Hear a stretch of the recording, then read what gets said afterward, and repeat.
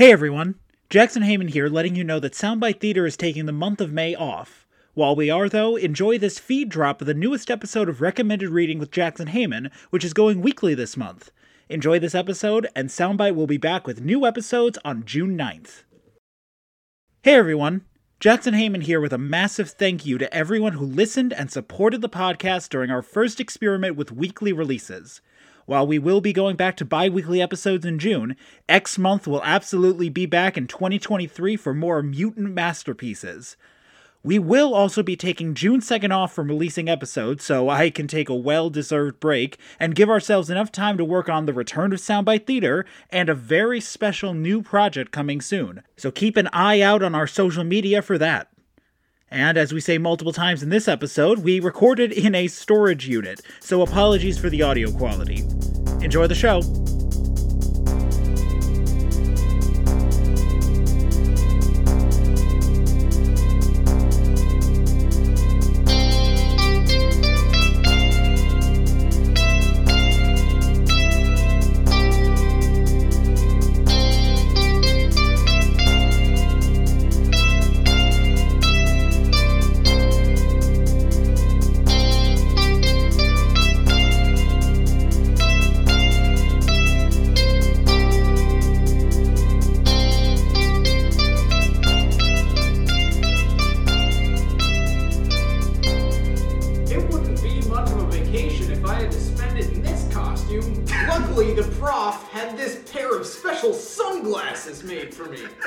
I'll shut my eyes now while I remove my helmet, because the lens automatically raises as I lift the visor. I shudder to think what would happen if I ever accidentally opened my eyes when they had no protective covering. I live in a perpetual fear of such a moment. Man, fuck Cyclops. Oh my god. Welcome everyone to Recommended Reading with Jackson Heyman, coming to you live from a storage unit. That's all I can really describe this. Shout out to Northeast Minneapolis. But welcome to some weird audio issues. I can only describe this space as unfinished wooden walls to my left and right, linoleum tile floors to my under me. We have set up a folding table. My microphone is in a glass jar. I'm counting 8 padlocks literally surrounding us. Welcome to X Month and the final episode of X Month. And joining me is a dear friend of mine who got me into this storage unit to record. It's Charlie Couture. I need a soundboard. I think it could, it could escalate really quickly. Yeah, it's just too much fun. I don't know, if I could just be a morning zoo, drive time radio host with a soundboard and just talk about the X-Men the entire time, it would be so good. What would be your sound? If they had a t-shirt and it was memeing on your sounds that you overuse, what would it be? Does Hugh Jackman ever say bub in the movies? I feel like it once or twice. I think first one. So I think it's a sound clip of Hugh saying bud or wait, no. There's that bit in First Class where Magneto, fuck off. where Magneto and Xavier is like, hey, we need your help, and he's like, fuck off. Yeah, that would be my sound. That's kind of the best Wolverine moment. Not even him in one of his own movies, but just the extreme cameo. You just got. Yeah, welcome to playing audio live on the podcast. I should probably stop. Yes. He's yeah. Excuse me, I'm Eric Lensher. Tell Xavier, go fuck yourself. That's right, it's go fuck yourself. Yeah, I'm stuck in Succession mode. Who would you cast Brian Cox in X-Men if there was another chance? Because he's in X-Men, right? He is? Or he's in... Hold on. Oh, shit. I said something unfounded. Fact check. Brian Cox X-Men. Yeah, he plays Stryker in X2. I was literally about to say he would be my Stryker, but That's funny. I think that already happened. That movie is playing on FX right now. If you haven't seen it, universally, X2 is always playing on FX. I think FX. Not to go off on a tangent about FX and the FX networks, you're always going to get Simpsons sequels or like sequels to action movies. T2, a lot of T2. My God, it's like when Sci-Fi we used to air like old Star Trek TNG. Yeah, yup. We used to have, it was like FX was channel 48. And then Sci-Fi was 49, and Comedy Central was 50. Yes, that was the same way my cable. But then E was 51. Yeah. But that was you had to go through hell to get to Disney Channel on 53. Yes, and then Nickelodeon Nick 54, Cartoon Network 55. Oh, but then after that it was Ballers, like, because Discovery Channel is 59, and then it was History Channel was either 60 or 61. And then it was Spike on 50 or on 62, and MTV I think was 61. Yes. So like those were all just like the trashy grow up network, but then also MythBusters. Oh yeah, that's true. God, thank you for Jesus. Thank you for listening to us talk about Minnesota cable and the intricacies of having cable in the suburbs in the 2000s. Yeah, that was a good time. Before we actually get started talking about the X-Men, I just want to get something on record here because we are pre-recording these way in advance, and this will be the last episode to come out in May. And possibly by then, this issue will already be settled. But I just wanted to talk to you about this. Did you hear about this? Well, because last year DC did this DC round robin tournament or whatever it was. Yeah, March Madness type stuff. Yeah, it was a March Madness thing of like which of these story premises will get a like 6-issue miniseries. Okay. And they did it again this year. Because I was so confused, I forgot the premise, and I was like, I don't think I've heard of any of these. Yeah. Jackson like knows so much more than me. I was like, holy fuck, well, I've never heard of this. So so I send you this bracket, and I just wanted to be like, hey, first off, full disclaimer, this is a bad way to like run a comics company and like make these smaller titles fight for like the chance to get published, because even like this year and last year especially, like there were books that I was like, oh, I would read all of these way more than whatever DC is currently publishing. Yeah, it's just like, I mean, they've had controversial votes for things before, haha. But like I don't know, like DC just like I thought they really had it together around New 52 era, but that's also like classic when we were coming up in comics. But then like Marvel was recycling every time they had like a new writer on, they would just start at number 1. Yeah. So it was a little bit easier to like distinguish, and it was probably easier to sell trades because they would just get canceled right away. Yeah. You get a single story. So like they probably were all contracts, and then they became like one-off or alternate Earth versions. Yeah.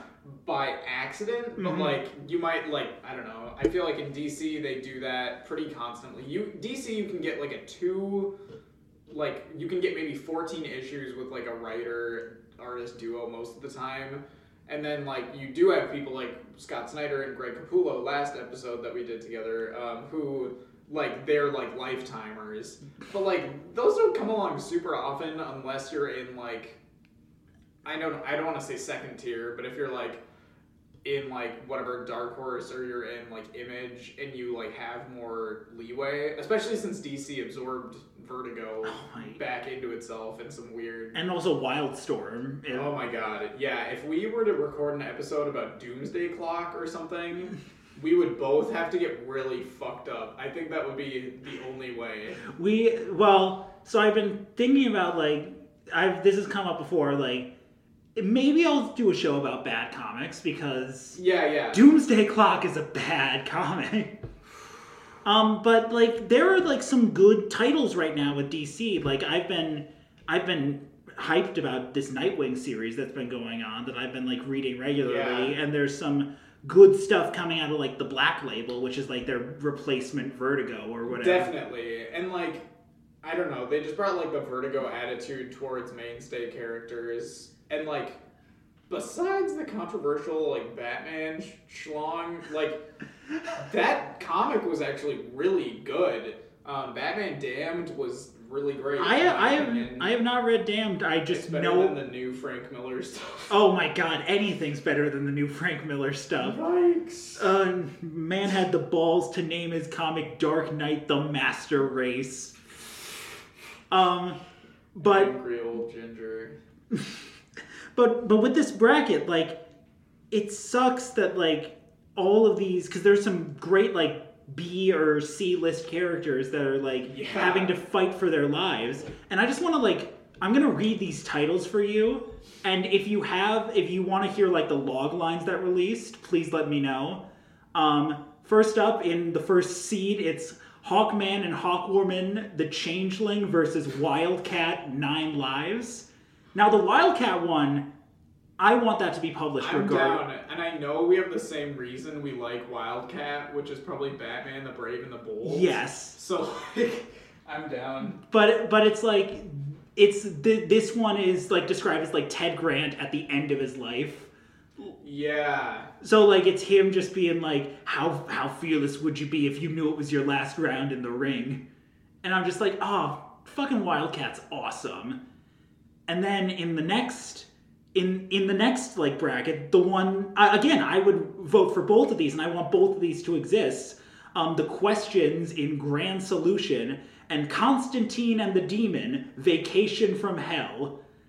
Now, The Questions it's Renee and Vic, like two of my favorite DC characters of all time, like taking on like an evil ARG is apparently what it is. And then Vacation from Hell, it's John Constantine and Etrigan just trying to get back to Liverpool. And I'm always down for it. So it's like it's like a road trip. Yes, it's a road trip with fucking Constantine and Etrigan. Etrigan. Also for Batman, Brave and the Bold. Again. And then this next bracket is like the one that I do not care about because it's Suicide Squad Dark up against Justice League Redacted.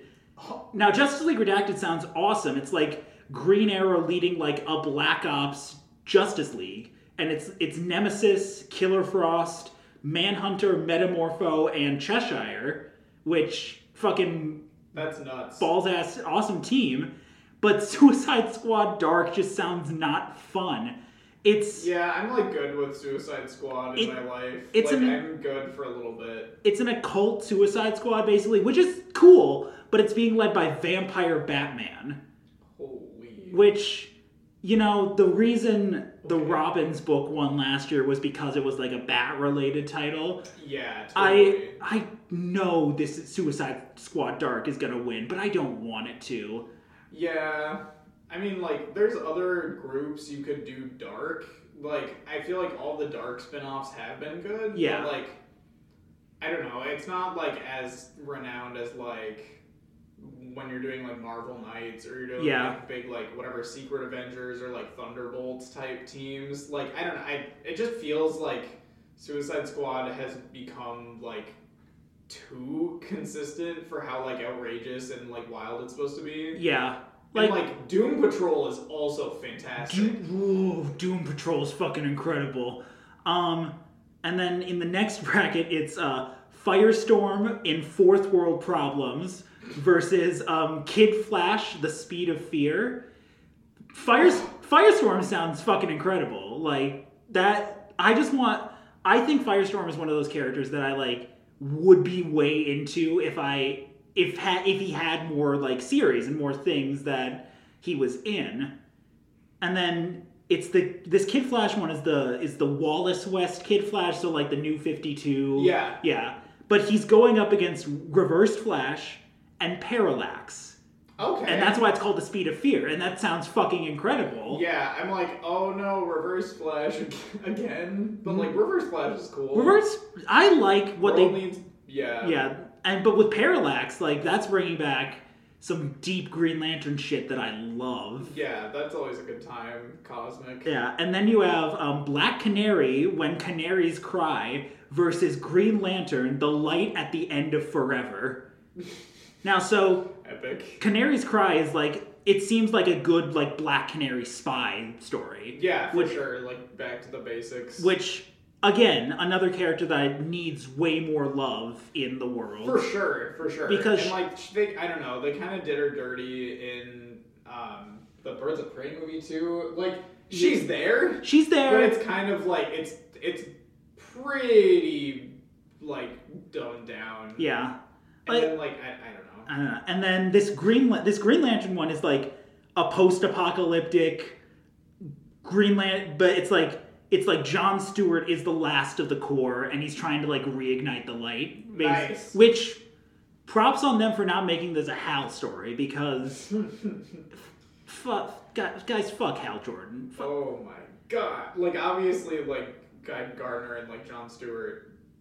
Way better characters. Like, more interesting, at least. Like... I'm down to just have Hal Jordan as, like, a filler dude in, like, just standard old...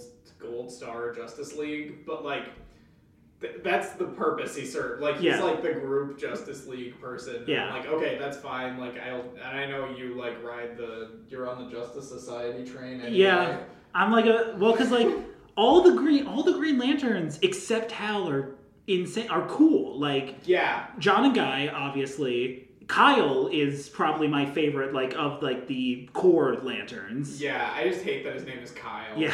But, like, whatever. What do you do? But then you've got, like, newer people like Simon Baz and Jessica Cruz and Sojourner Mullion, who is, like, the head of, like, that Far Sector series, which is... I never got into that stuff. It's so good. It's incredible. And then in the next bracket, it's, DC Horror presents Ghost Tour from Hell versus Animal Man: The Metamorphosis. Versus? Well, these like going up against like the brackets. But so the Ghost Tour from Hell sounds incredible again because it's Madame Xanadu, Etrigan, and Deadman. Yeah, I always will take Deadman too. I was like writing a Batman comic in my head with Deadman the other day, and I was like, it's too good. Like if you're gonna go dark Batman, literally just do ghosts. Yeah, that's sick. Give me Gentleman Ghost. Yes, exactly. Matt Reeves, give us Gentleman Ghost. Even if you brought Jonah Hex into it in some other way, but like. Josh Brolin is the perfect cast for Jonah Hex. And that movie wasted. Wasted. But this Animal Man series sounds incredible because I think Animal Man is one of those characters that like gets slept on. For sure. And like Scott Snyder also had a great Animal Man run that literally people didn't know was happening. And then Morrison's Animal Man. Yes, iconic. Literally one of the best stories of all time. Yeah. And then these are two that I'm very excited. I was very excited about when I saw these. Green Lantern: The Birth of Conspiracy versus Captain Carrot and his best friend Darkseid. That was one that I saw this morning, and I was kind of like dumbfounded. Hey, I'm here. I think we are in the Captain Carrot Renaissance. Yes. And then, but obviously, like you said, I'm a big Justice Society guy, and this Green Lantern it's Alan Scott being like in the 40s with like the Roswell crash, Men in Black, and flying saucer stuff. Yup. And that's like classic. Good sci-fi, like 40s pulpy sci-fi. Pulpy's good. Fucking incredible. And then the last two are Superboy, the Man of Tomorrow, up against Cyborg, Cyber Gods. So the Superboy one, it's a Connor Kent story. So like it's one of those Superboys that like I wish I knew a lot more about, like because I'm all in on like Rebirth Superboy with like John Kent and for sure. Like he's such an interesting character, but like Connor's like the guy that gets swept under the rug, kind of. You think? Yeah, I would agree. And like, which sucks because I think like his whole deal about him being like a clone of Lex and a clone of Clark is an interesting deal. For sure. I think that would be a great, like, couple movie arc or something if they were to, like, completely redo Superman, or if they wanted to cast, like, Michael B. Jordan like they said they did would. I think he's gonna be like Val Zod, or like not Kal-El, like he's wild. But then Cyber Gods, it's Cyborg and Beast Boy up against the villains Gizmo and Clarion the Witch Boy. Gizmo is he's like the hot dog themed villain. Oh, that's good. I was gonna say robot sidekick, but like that's better. Yeah. But so basically, like, those two become Technomancers, and then it's Vic and Beast Boy, which sick, incredible. Like, time you need they need like a buddy book again. Like, totally, they're fun characters. And yeah, we need more buddy books. Like, I love Tom King, but I don't want to like leave my soul inside of a comic book every time I read. Like comic books are getting too good. You know what I mean? Comic books are getting like too introspective. A24 comic books are sick. Honestly, but like, holy fuck. Like, Tom King and Jeff Lemire, like, they are the and like, I love Jeff Lemire like way more than I do Tom King. Like, I think there are only for sure a couple of things that I really like Tom King that he wrote. Obviously, Mr. Miracle and Batman Elmer Fudd, which by the time this comes out, we have talked about on the podcast, which is an incredible story that he wrote. But like, his Batman stuff, I just can't get it. It's like, it's okay. It's like, everyone loves War of Jokes and Riddles, and like, same. Like, I think, but like I read that all super recently, and I think I just read too much of it all at once, and I'm like, I don't know, it's just back to like 90s Batman kind of. Yeah. Like, I don't know. The only thing of like the Tom King Batman run that I've read is The Gift, which is that story where Booster Gold travels back in time to give Batman a wedding gift, which is a world where his parents are alive and everything is shit. And like, that's just another M. Night Shyamalan-esque. And it's just me. It would be, if I talked about that anymore, it would be me airing my grievances about how much I hate the treatment of Booster Gold by DC, and like the since like and I 50. know you love Blue Beetle, and you love all of that stuff. Yeah, like that's in the cheesy world. That is the buddy world. Again, well, they do have a book right now, Blue and Gold, written by Dan Jurgens, which, great, it's fun. I wish we had more of these books. Yeah. And then Tom King just released some shit about, like, he's doing, like, a new, like, weird, it's called Danger Street or whatever it is. Did you hear about this? It's like... No, I don't think so. It's like it's a bunch of, like, weird Silver Age characters. Hold on. Tom King... Not Love Everlasting.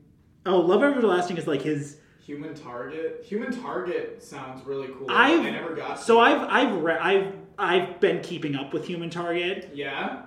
It's okay. Right. Like on paper, I should love it because it brings back the Justice League International, and you know how much I love the Justice League International. Totally. But like, it paints them as like the dark side of the JLI. So it's like, you see Ted Kord is a drunk. Booster opens a bagel place in a strip mall, which is the best plot point. Because your life. Shut up! Bagel. What was your name? Jackson Bagel, or it was like Jackson Bagels Chat 3 or something. Oh yeah, we had some weird group chat of like when I was. But talk about Danger Street. Yeah, but Danger Street is like old school Starman, Metamorpho, Warlord, and Dr. Fate, like these other like weirdo characters, like the like Lady Cop or whatever. Yeah, Lady Cop. I think it was the Dingbats of Danger Street. So it's like a bunch of old Jack Kirby concepts from when he was working at DC. Yeah. Which, like, I should like it, but given Tom King's track record, I don't know if I'm gonna like it. But X-Men. Yeah, it's time to transition into X-Men. How long was that? We are about 20 minutes in, Hell or 20 yeah. something minutes in, we talked about Yeah, if you made it through that, If you- X-Men's easy. if you made it through us airing our grievances about the state of DC Comics and Tom King, yeah, X-Men will be great. So this is the last episode of X Month, and we have covered some of the big firsts throughout this. We covered the first appearance of the X-Men, we covered the first appearance of the Brotherhood, we covered the first appearance of the Juggernaut, and now... Bitch. Just waiting for that all day. You know who I am. Oh God, fuck X-Men: The Last Stand. Fuck. I mean, I'm trying not to be a hater because I love X-Men just in general, but yeah, Last I Stand. love Bryan Singer and Brett Ratner together. Jeez. Oh my God. Isn't it weird that both bad X-Men movies because I like the other ones, but the third or both bad X-Men, both really bad X-Men movies that tanked their respective franchises, Yeah. did the Phoenix. Yeah.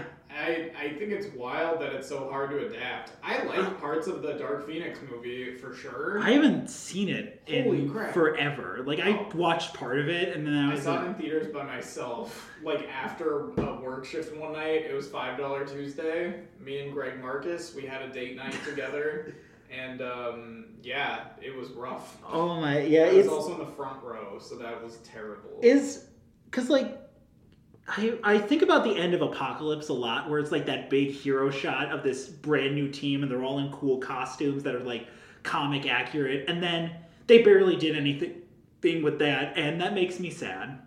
Yeah, I'm there's a great sequence in the second movie where Jean, they're on a street in a small town. Somehow every X-Men movie gets to a small town. Yeah. It's oh, this one Magneto randomly has a family. And you're what the fuck? Oh, that's right. He's in a weird Polish town. Yeah, and he has a wife and kid. and he's working as a metal worker in a factory. He does I don't get that shit at all. But yeah. Hey, Fassbender was great.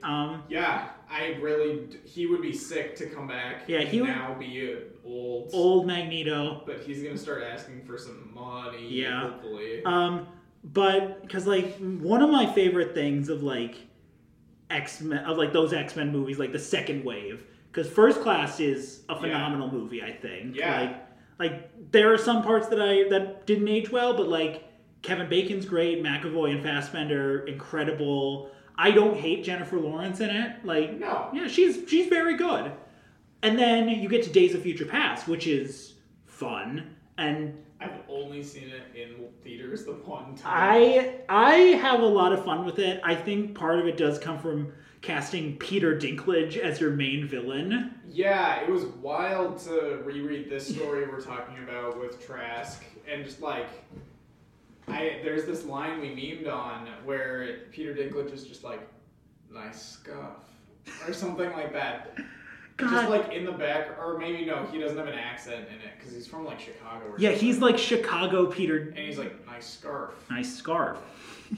And that was the only thing I took away from the movie, I guess. But That's what I'm saying. well, because it's a fun movie. It is. Yeah, it and is, it's a direct comic book. You're this is a great actual not pulpy, but it is kind of cheesy. The apocalyptic stuff is really epic. It has a lot of it's got one of the best Quicksilver scenes, I think. For sure, I forget that's where that comes in. Which is wild. That needle drop. I think both Quicksilver scenes are incredible. For sure.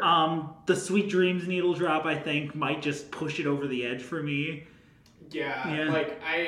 It's a strong ass introduction, and it's hard to repeat that every time. But that shit's crazy with the crossovers these days. But we'll find out more about that. Hold on, we have to talk about that because this is full disclosure. This is the first time Charlie and I have seen each other in person. Yeah. Since 2019. Yep. So we need to talk about WandaVision and Evan Peters showing up in WandaVision. Yeah, if we're on X-Men, I guess it's important to hit it if we're going multiple media. We got to talk about that.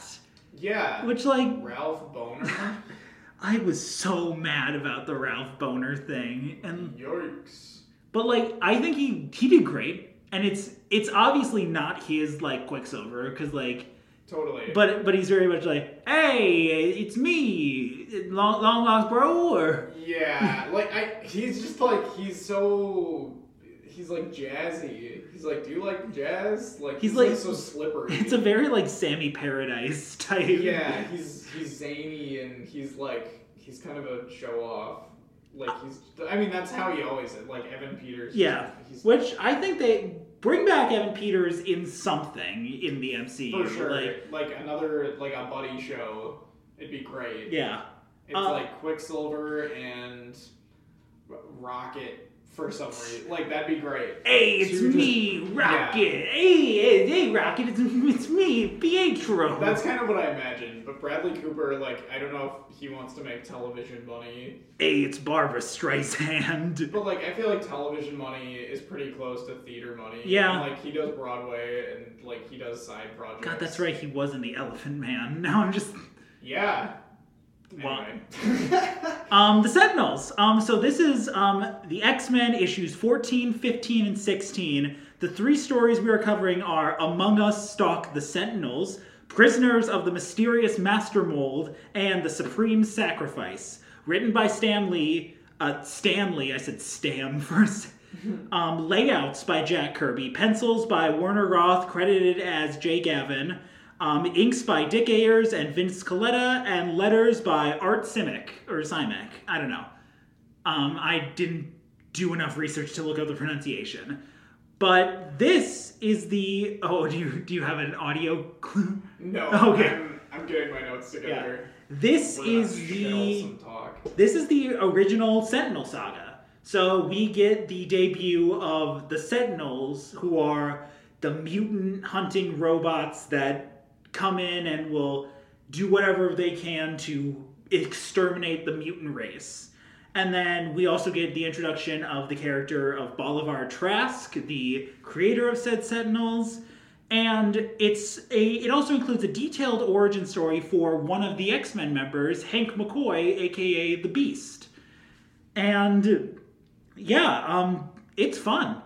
And it's like, I think it's the first time where like, it's not just like a thread of the week type story. Yeah, because it's an arc. Yeah, I've been reading like a lot of the old X-Men stuff, and like each issue, some may like end on a cliffhanger, but each of them do sort of like introduce a new threat or a new scenario that they find themselves in. Yeah, 14 is like so early. And then I even, at the end of one of either the first or the second issue, there's a thing about how it's like, oh, by the way, we're going to be a monthly comic starting now. And I was like, was it every other month? Yeah, it was going like bi-monthly, but not like every 2 weeks. It was every other month. That's crazy. And now it's like, oh, we'll sell one of these $2.99 issues that we have every week or something. And you're like, oh my god, I don't need like the 8th or 9th like Bat Universe thing. Or, like, I don't need this like random Justice League tie-in every fucking week. Yeah. Like, this is homework.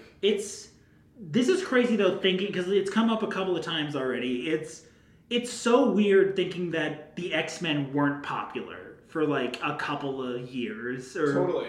And like, because like we're in that weird period of time where like the Lee Kirby stuff, where it's like Kirby was doing only layouts at this point. Like he wasn't fully drawing the thing. Yeah. But like you can still see his influences. Like he was working on other things at this point. I think he was still doing Fantastic Four. I don't know. Yeah. I don't know. I think that's about right. Yeah, I read more original Fantastic Four, I think, than I've read X-Men. Yeah. But that's because I had a bunch of like destroyed yellow original copies of some early Fantastic Four. Oh my god. But they were like destroyed. Like I couldn't. Like they were all Sharpied on and stuff. They were from a legitimate like a library. Oh yeah. And they were like, we don't even want these. And I have them. God. Or I had them. Yeah. But so like, because like we sort of get into the point where like after a couple of years of like Lee and Roy Thomas and other writers coming in, then the X-Men just goes into reprints in the 70s, and then it's not until like you get the Ween, Cockrum, Claremont stuff that it actually becomes hugely popular. Yeah, because X-Men ran for like almost 600 issues. It was like 550 Yeah. or 570, something like that. Yeah, like the main Uncanny title, which Yes. this became. So what year is this? This is, I believe. Is it up there? No, I can't read upside down. we are looking at my we are looking at my paperback black and white Essential X-Men trade. Hold on. Is it true about this major Moon Knight reveal in the show? Which major Moon Knight reveal? As we are discussing A Victor Von Doom reference. Because they were like, oh, he's on the edge of the mountains. It's a European town. So full disclosure, again, we are recording this the day Moon Knight drops. I watched it already. I did not call that a Victor Von Doom reference, but I guess you could. People are antsy. They just want Latveria, they just want the Four, they just want Doom. And, like, I do too, but, like, I'm not gonna be like, hey, it's an Eastern European town. That's gotta mean that's Latveria. Right. There's a pretty heavy conspiracy world. And I'm kind of sick of it, but, like, I also buy into it. Like, we're talking about it. Yes. It's weird. So, like, something must be working. Like, even to roast it, you're like, oh, it's relevant. 1965 this is when this was released. So we are like Marvel heyday, like they have been going strong for a couple of years at this point. Kirby's still like around. Kirby hasn't large and in charge. Yeah, Kirby hasn't like gotten angry at Stan Lee yet and left for DC. Which, like, you know, all right. So we get this, like, they are recovering from a battle with the Juggernaut from the previous issue. Yep. And so we sort of just get them all just like struggling to like stay afloat. Beast is in crutches. Yeah. Bobby is over here sitting in like an ice cube, just like chilling. Yeah, I love the joke with the ice cube exploding.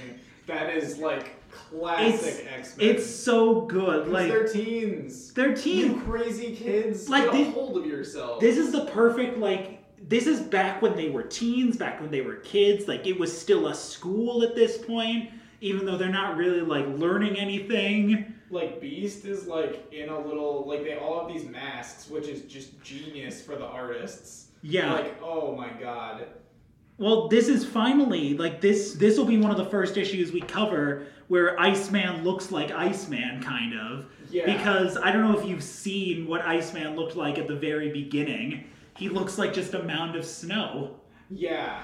I love the way that they draw the, like, reflective like, sheen on him. And, like, it's different than Silver Surfer. Yeah. Like, it's really little touches, but like even stuff like that is so fascinating because like the classic, I mean there's a couple different like rules, like pillars of Marvel Comics back at that time, but it's like Stan is like every comic, assuming he wrote this. Yeah. But it's one of his stories, you know. Right.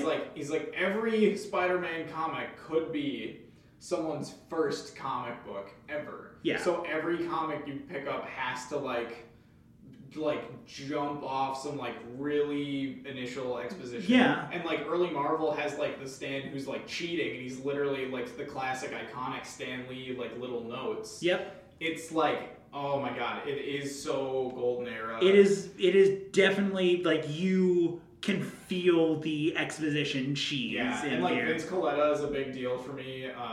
His ink work is crazy. Oh my god, it's really god, simple, but like there's almost no and this isn't an inking job, but like the spreads or like lack of spreads.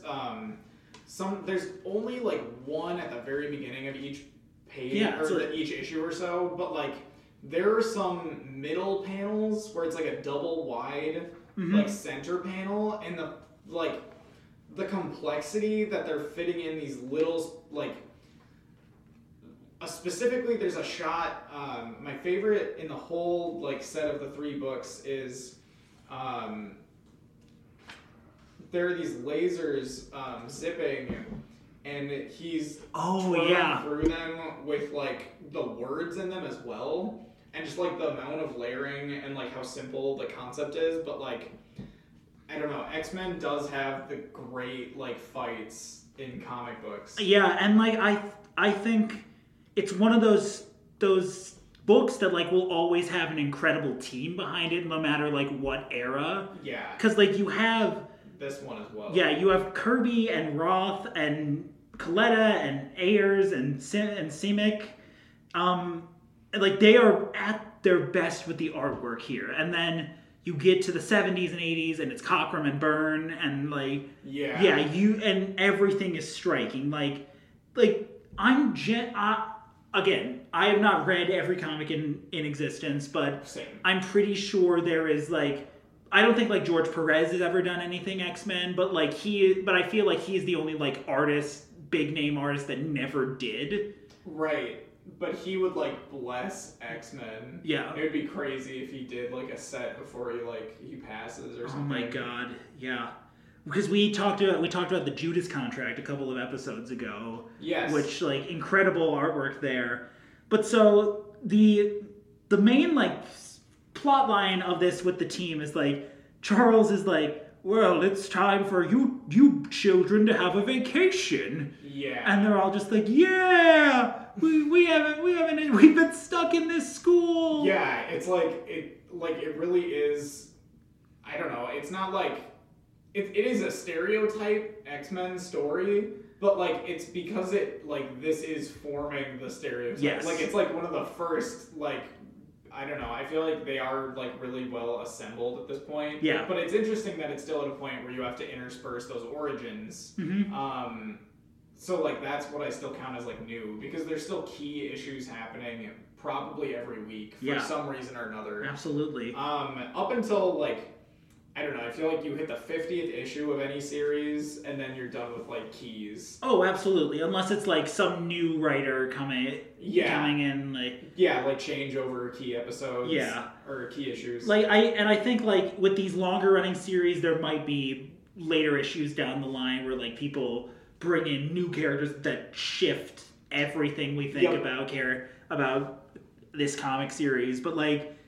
Yeah, but this is a huge major first because these are the issues that really put the focus finally on the public perception of mutants and especially the X-Men. Classic. So like we get Trask, who is this scientist and researcher, being like, I have a quote from the book. It's like, we've been so busy worrying about Cold Wars, Hot Wars, atom bombs, and the like that we've overlooked the greatest menace of them all. Mutants walk among us, hidden, unknown, waiting. And so, like... It's too good. They're among us. They are amogus. They are sus. Mutants are sus, everyone. Professor Xavier is a sussy baka. Oh, no. But so, like, because we get, like, a panel that's, like, headlines of the mutant menace. We finally start to see, like, we finally get to see like the mutants in the public eye, and especially with like this is the first time where like the kids go out on the town like in street clothes and stuff. Yeah, they like, look really nice. They all like, is this how teens in the 60s dressed? The color palette is insane. It's like all of these really crazy like cool tones that they're dressed in, and then the environments are warm tones, and the hair is like so striking on I'm assuming that's Jean. Yeah. With like the blue vest. Like it's just insane. It looks like a spy novel or something. Like it straight up looks like early Bond stuff. These well-to-do squares out on the town. They are all squares. Oh my god, the line about when they're at the beat poetry night, and the woman's like, wow, that's gonna strengthen my libido. Like, that made me spit the coffee out. God, it's a very 60s, like... different world for comic. Like, comics, like, this isn't like the new Disney Star Wars movies that are, like, sexless with no flirting and no, like, anything forbidden. Like, I don't know. Like, this X-Men feels, like, so unpolished and like dirty, yeah, but it's also so commercial. Yeah, it's You know, Like, well, this is a comic book. yeah, they do like everyone sort of says like it's not until like Claremont comes in Yeah. when it gets super soap opera-y with all that romance and stuff. But here you get like a 60s teen horniness.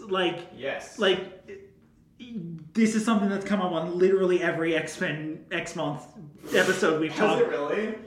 There is so much like hitting on Jean specifically and Yeah, and then like back in the day, a young maiden would faint all the time. Or yeah, something. and Oh. like Hank, Scott, and Warren are fucking girl crazy throughout this entire like early run. Yeah, they're weird and wild. And then you get like a detail of like a Scott, Warren, Jean love triangle here, where it's like, oh, Jean, do you need a ride to the airport? I'll drive you. And Scott, you can just stay here and be lonely. Oh my god. Yeah, like I don't know. They're like, this is my night off, man. But then they're also like, don't be such a square. Like they're like, you should go out, but be careful. Yeah. So like don't leave campus. You get a lot of like the Mutant Menace stuff, and my favorite detail of the first issue here is like when Xavier sees stuff about like the Mutant Menace and what Trask is saying in the papers. He then straight up calls the TV station just to be like, hey, I'm gonna debate you on live television. There is a certain amount of like, I don't know, there's like luxury, like it just feels like I hate to say it feels like a different time, but like it's so natural feeling, like it doesn't feel like assembled at this point. Yeah. Which like, you know, they talk about the Marvel method and they talk about like Stan's tenets, like every issue could be a first issue. Mm-hmm. Some people don't even look at the art, so you have to explain what's going on. Right. All the time. Like in the text, you could just read it as like a radio script. Yeah. And it would still like you get it. There wouldn't be sound effects. That's. But like, I don't know. Like you could. I used to read something twice, where I'd read it once for the text and once for the art when I read comics. But I also, like, now after reading, you know, like comic book theory and like Scott McCloud, like that kind of work about how long does a panel take, what is a moment, and you learn more about timing and the process of writing and like delivering your vision of like timing. And then you get to these X-Men fights, which are so like quick and like packed, but like they're simple enough because they have so much text in them still, even if it's like boom, boom, boom, boom, and one page only takes you like 20 seconds to read through.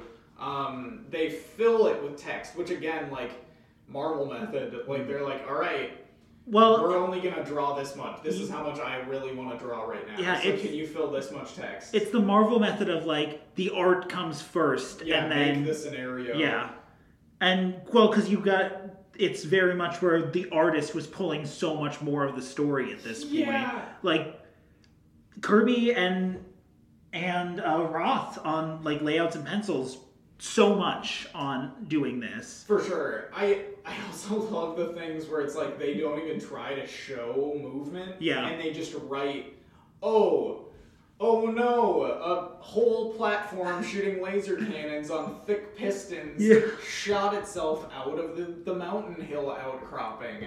What a sneaky surprise. Yeah. And you're like, okay, I fucking get it. Like there was an action that happened. Next panel. Yeah.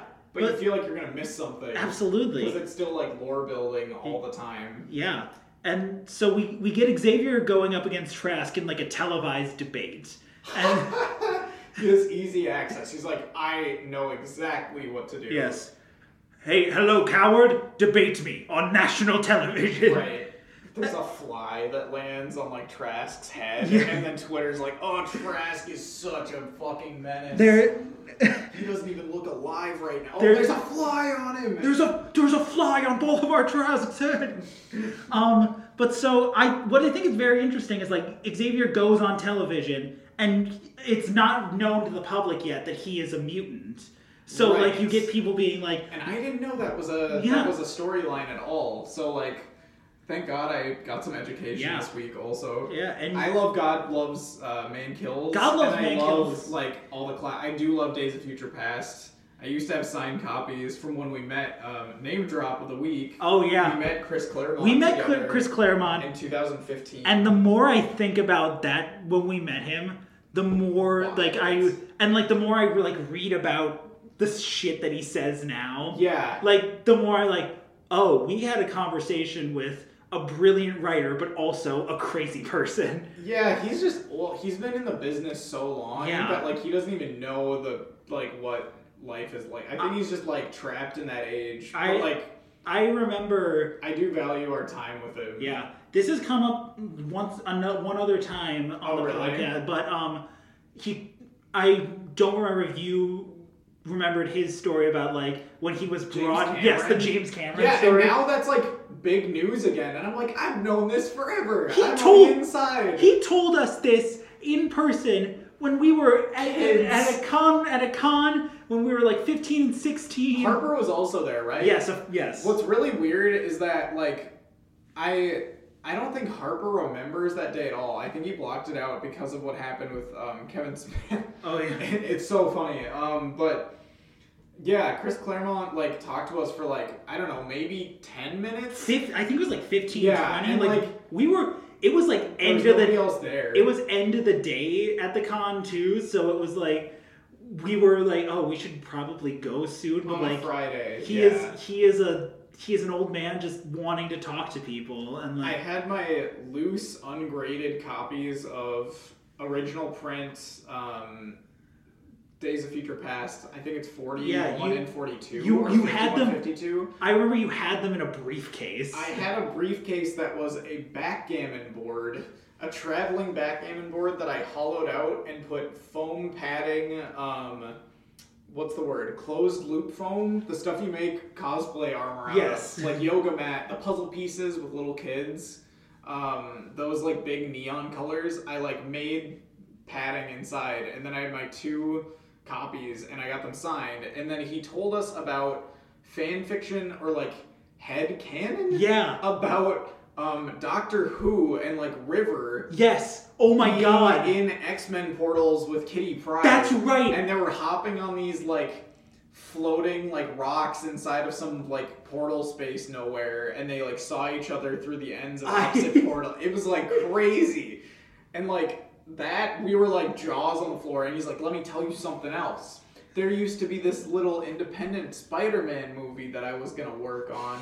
We had a couple table talks, and also this is all in a British accent. Yes. But and I think we were both taller than him. But he Yes. might have been sitting down. I think too. he was sitting down. But like he's a little guy, and he was telling us about the James Cameron and Catherine Bigelow Bigelow. Spider-Man movie, and Leo was gonna be Spider-Man, is what I think, because Leo and Tobey Maguire go way back. Yeah. Anyway, And I just because you had your briefcase of like original issues, and I think you had a trade. I had a trade that I gave those comics to a very, very good friend of mine who like grew up with X-Men. Yeah. She's my roommate, Anna Lucia, and I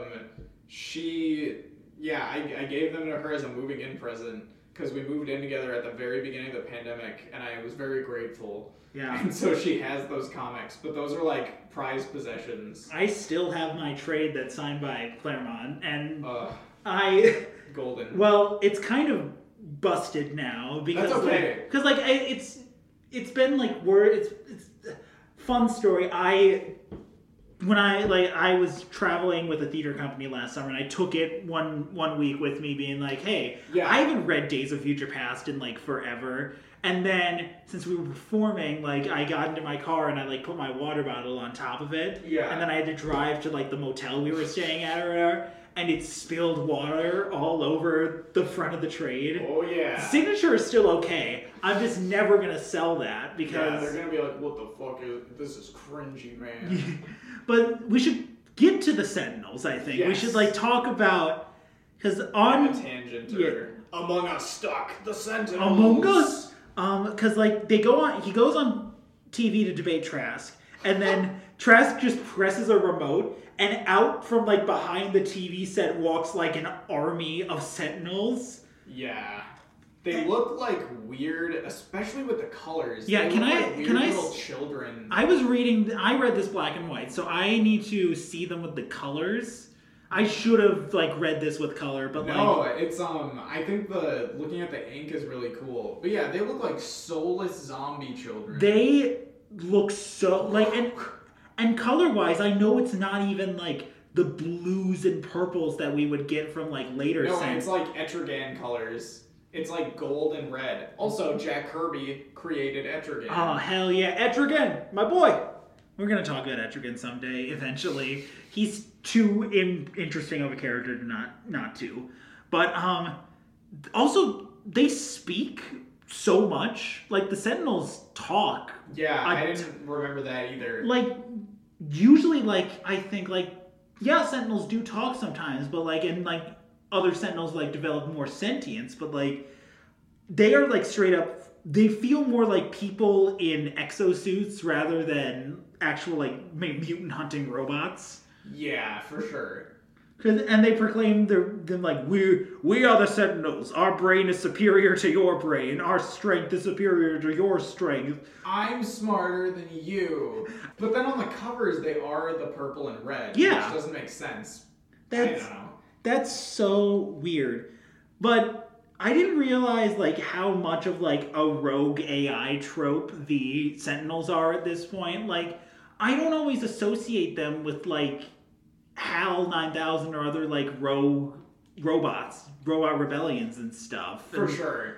Because like I always think of them just being controlled by the government or stuff. And Yep, I imagine Washington, D.C. Yeah. They're okay, so they're gold, blue, and red. oh, they look like the Manhunters or from DC and stuff. Kinda, Like, yeah. I don't know, they look like dudes. they look like dudes in like mascot suits or something. Yeah, like they're they not the Sentinels. the they heads know. are huge. Everything's on fire for a little bit. Yeah. That's the best part. I think it's very interesting that like then Xavier just calls all the X-Men to the studio and like Warren is at home on Long Island and he's just like having dinner and Yeah, then, there's like a candelabra and like this fancy tablecloth, and I'm like, who are these You- like fucking you- milk toast Christians? you capitalist motherfucker. There's a point And then earlier. there's a butler too, obviously. Yeah, there's a point earlier where it's like where Warren and Bobby are talking, and he's like, "Oh yeah, my wings didn't come in until when I was in military school," and so like we are looking at two parents of a beautiful blonde boy who was sent to military school. Oh my god. So No. Like, that's red flag territory. yeah, and so you also get like Cyclops is in a cab. Yeah, and he's there's like, a lot of Cyclops. yeah, it's and you get like I think like some of the panels that use movement really well are like when the Sentinels start to fight. For and sure. you get like a big like here comes a giant fist moment. Yeah, Yeah. like weird, I don't know, like not breaking outside the panels, but like really wicked, like forced perspective stuff. Yeah. And it has my, like, I also dislike Cyclops. Yeah. Even though if you asked me in middle school, I would say he was one of my favorites. I think he's one of Harper's favorites. I think but so- Harper knows he's a douchebag. Shout out Harper, I met you once. You'll probably never listen to this. But yeah, like the yeah. panel where he's like gearing up and it's like a triple of like his visor opening or Yes. closing, and then he's like the voiceover of how it's like building up inside him. Yeah. He's like that's X-Men for a lot of people, I think. I think early Cyclops isn't like a scumbag yet. I think we haven't gotten to, because early Cyclops I think is like he's just a guy. He's very milquetoast. Like he doesn't have a character yet, even if his later character traits are like cheating on his wife and things. Scotty don't. Yeah, but well, Scotty doesn't know. Scotty doesn't know. That's a good one. Scotty doesn't know that his wife Jean and Scotty doesn't know yet that he is destined to be in a throuple with Jean and Logan, and that's how he is on Krakoa right now. That and is essential X-Men Yeah. too. But so we get another scene where like the Sentinels are like swarming the countryside, Yeah. and you get Warren and Jean like on the top of a train, and it's just like, oh, of course there has to be like a train top conflict. Yeah, you gotta have a set piece. Yeah. And so it's very much like, it also seems like they're heavily setting up Jean and Warren here in this issue, and like I haven't read further than this. Interesting. Okay. Yes, because like most of the issue, like it's Jean and Warren together, like. Yeah, I forgot about Warren entirely, but then like they're driving away and everyone thinks about that interaction, which is like really good writing. Like it's like not just Scott's perspective, which is kind of what I expected. Yeah. And then it's like Jean is like, oh, I feel kind of complicated about this, and then there's like jealousy on Warren's part, and like they all walk away with like uncertainty. Yeah. And there's just as much attention on that as there is on these weird humanoids. Yeah, I think it's very funny that like, so at the first issue sort of concludes where they like take a car to like this big Sentinel fortress in the countryside, And they're like, we can't find it. yeah, and then it just rises out of the ground, which it's something about the way like Kirby and the school of like Kirby artists like Yeah. draw like big walls of technology and fortresses is incredible. Like, yeah, this is why you need the color, is because of these like neons on this big like Oh my God, Frankenstein yeah. type laboratory Yeah. panel. like you get a lot of this in his Fourth World stuff too. Like it's totally like, Even like the use of dotted lines I really love. Yeah. Where like this is on a carpet. Oh Oh my- no, it's a machine he's seeing through the floor. Right. And then this Ray Zap, I just sent these all to you too. Yeah. But like where it's showing something like disappear or like disintegrate. oh my god, yeah. Like it's just a perplexingly like simple like little tricks like that really establish this as like a great action comic, I think. Yeah. And like I always bring up Jim Steranko. We love Jim Steranko. We love Jim Steranko here. But then there's like a set of like laser beams coming around Yeah. this head, like it's like a halo or like a corona, like a religious looking Yeah. thing. Like just ridiculous uses of like single color, like this highlight, Ooh, the yellow yeah. highlight Yeah. on like just line work. I think we do need to talk about that panel specifically you showed me, because there was a moment where where Xavier astral projects, and Yeah. like that is these early X-Men issues, like you get a lot of like weird powers that never come back. Like Right. you get Every name, Xavier every ray, you and get Xavier astral projecting. You get Beast is also just a guy in a suit. Yeah, this is early Beast. This is my favorite like Beast look, because I don't like Blue Fur Beast is cool, but we have a lot of like blue furry guys. For sure. And I think like Name all the blue furry guys. Nightcrawler, Oh, you're right. Logan if he were blue. But then you also get these panels where like they try to break into the fortress by like Bobby makes like an ice glider that Scott just shoots with his eye beams and flies into. Like they're a messy team. It like they are not early X-Men messy team. Like they have not like really meshed together well yet, and like because they're kids, they're teens, and But at least there's only like 4 or 5 of them at this point, which is really like easy. Like it is easy to get into retro comics with retro X-Men and obviously like retro Spider-Man. yeah. Because that's like you look in a dictionary for like comic book, like 60s comic, and it's just this is like it's what you hear about, kids. Yeah. And so we get like the big reveal of the plan of the Sentinels at this point. They have rebelled against Trask, and they've got the Master Mold, who is this like bigger, more eviler Sentinel. And their goal is like, we were designed to protect humanity from all danger, and now we will do that by enslaving humanity. And it's like it's less of like a rogue AI, more of like the the safety bots in terms of like, we are going to make the world safe by subjugating humanity. And it's like, It always works. and you get Trask being like, no, why is this happening? You're supposed to listen to me. You gotta command control in the space of all these teens. Yeah.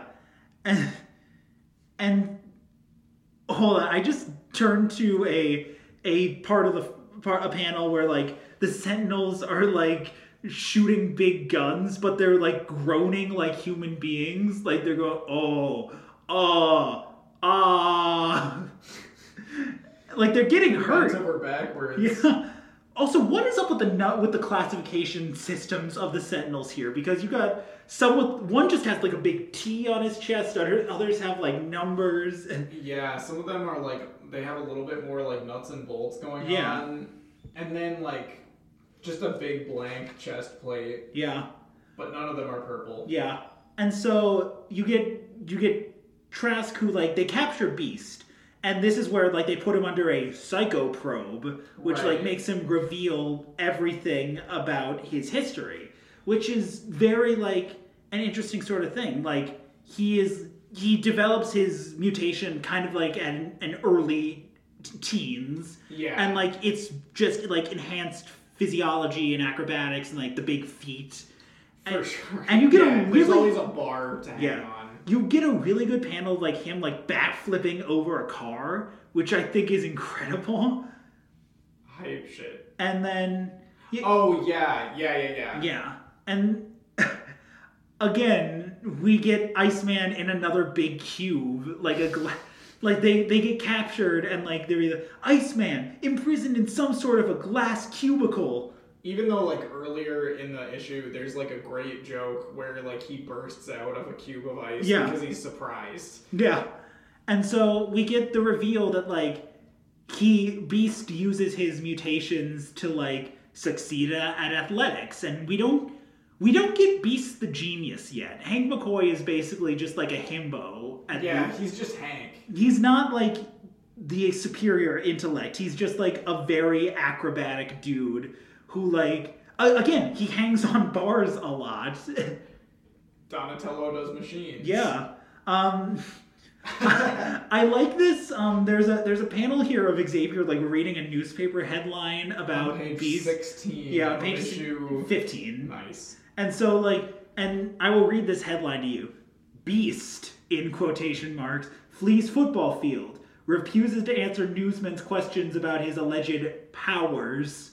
And I just, very fun, like... Yeah, like, you have to, again, you gotta introduce every character. Yeah, like, so I don't know, like, because I haven't gone back and read, like, the in-between issues of what I've been covering, so I don't know if, like, other characters, like, got this. I know the Juggernaut stuff, which we haven't recorded yet, gives, like, an origin to Xavier, but, like, this is, like, the first time we get, like, Hank backstory. And Wolverine doesn't exist at this point, like in comics. No, Wolverine doesn't come in. Because like Hulk probably would have been in like the early like hundreds. Yeah, 60s. Wolverine comes in 74, I think. I don't know. Jesus.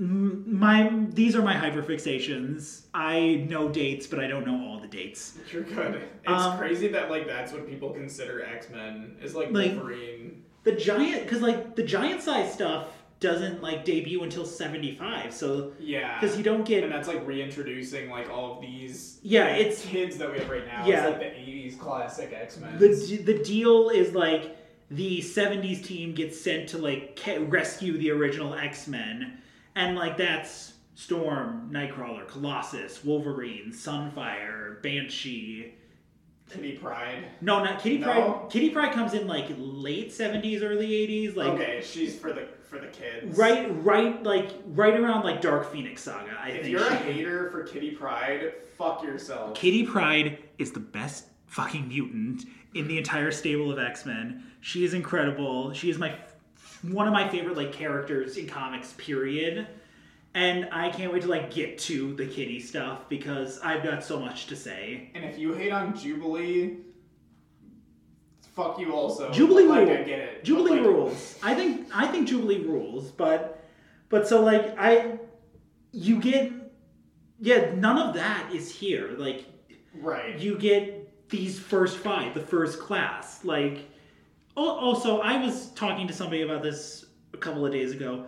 It's so weird that like the first class in X-Men First Class is not this first class. Right. It would have been so much easier, probably. Yeah, but it was like Mystique and Havoc and Beast. Beast is there, Weird. but also Darwin, which like yeah. I've read comics with Darwin and he's cool, but like they just do him so dirty in First Class. He goes out pretty quickly Yeah. too. Also, well, yeah, and When you get sniped by Kevin Bacon at the end of the first act,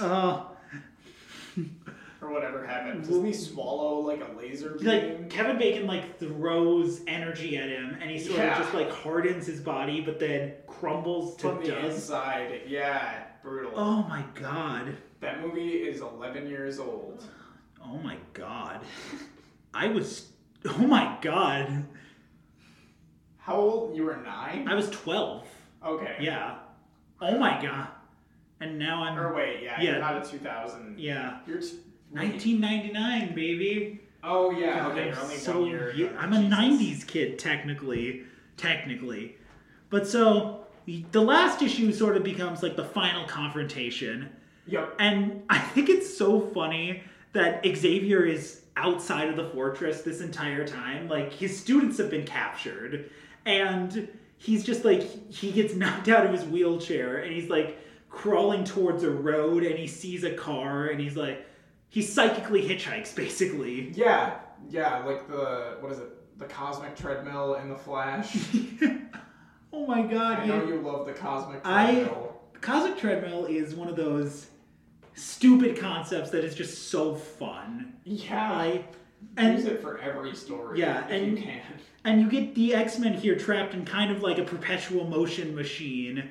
Totally. Like being turned by Sentinels, like cranking the base of it, and it's inventive. It's fun. It's a lot of like 60s fun with these Yeah, comics. and Like, you feel like you can just pick it up and just go at Yeah. like pretty much any issue, honestly. and like the sacrifice that is like the center of like the supreme sacrifice in the last issue. Yep. It's not any of the X-Men, even though it seems like it would be. It's Trask.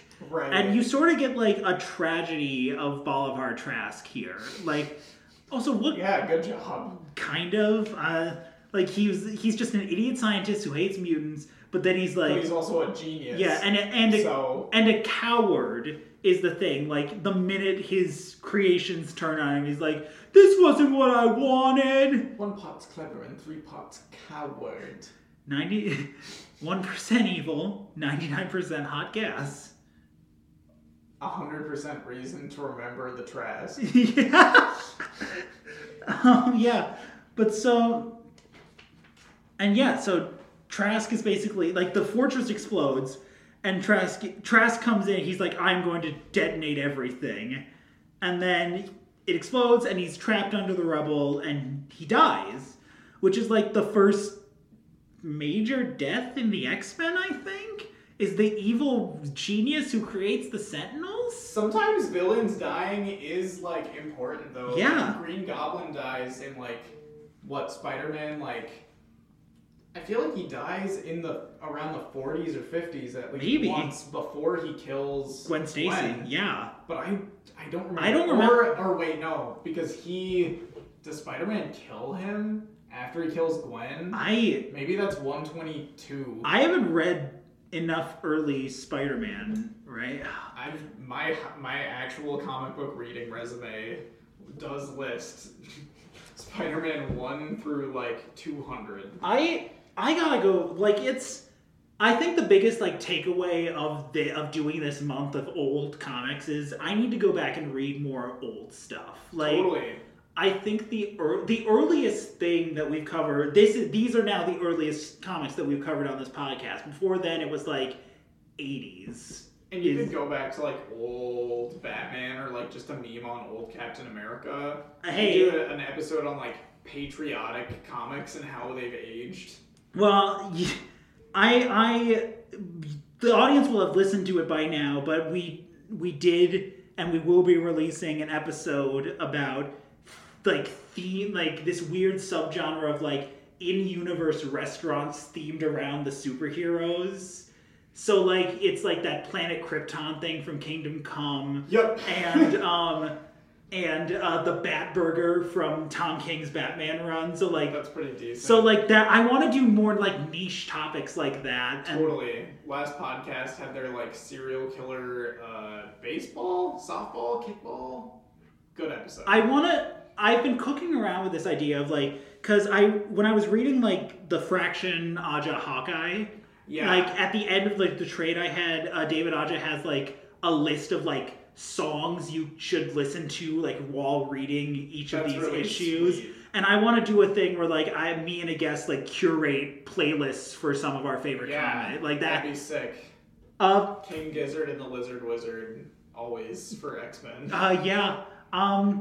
It's a final thoughts. It's fun. It is a ton of fun. It's not so serious. Like they try to make the most of it, but like it's still casual enough for like a key, and like it's kind of goofy and like it's different than like, because normally you say not your grandpa's X-Men, but like it is literally your grandpa's X-Men. Literally at this point. Like, and that's what's so nice about it. It's kind of refreshing to not be like anything more than just like this kid's book. Yeah. You know, like it's the easy breezy life. Absolutely. And I think that's a great place to end it, because I thought I heard somebody trying to enter this storage unit that we're in. Can I read the Scott Summers Power Up? Yes. Okay, I have a sound effect. Yes. Let me, okay, so be Scott Summers. Yeah. I was somewhere in this type of, somewhere in here. Slowly, calmly, Cyclops estimates the amount of power blast energy he'll need. Then, as his eyes begin to close, his visor starts to rise. Higher and higher goes the visor until it is completely open. But still, the most dangerous eyes in all the world remain tightly shut as the youthful mutant stands perfectly motionless. And then, with the force of a lightning bolt, his eyelids snap open as a frantic cry escapes his lips. No! Well, thank you, Charlie, for joining me on this thank you for joining me on this episode. This was wonderful. We're gonna have you back later in the year to talk more Snyder Capullo Batman, because there is no one I would rather talk about that run with. Totally. We could get into like Dark Knights. I was because I have it on the schedule to either, I think Death of the Family is what I want to do next. I think because I have it scheduled right now for end of September. We could do a Death of the Family fan cast, except it feels like we're pretty much there. We're gonna get it with Barry Keoghan.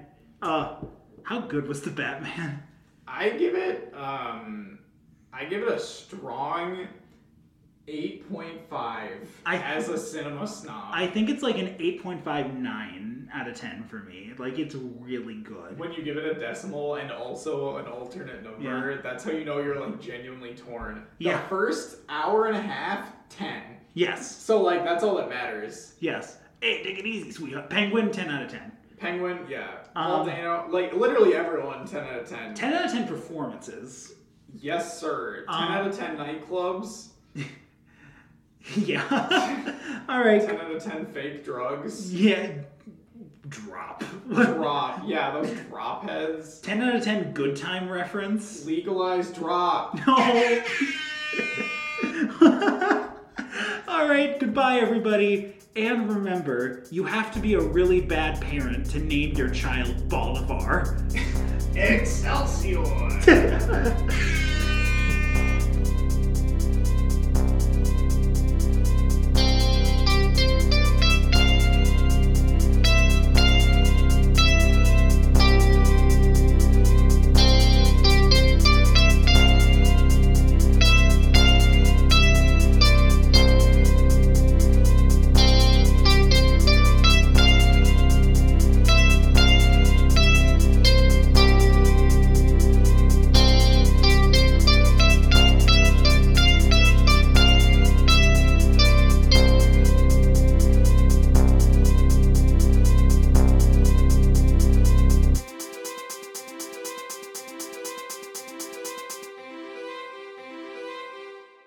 Recommended Reading with Jackson Heyman's theme music was written by Charlotte Rosenthal.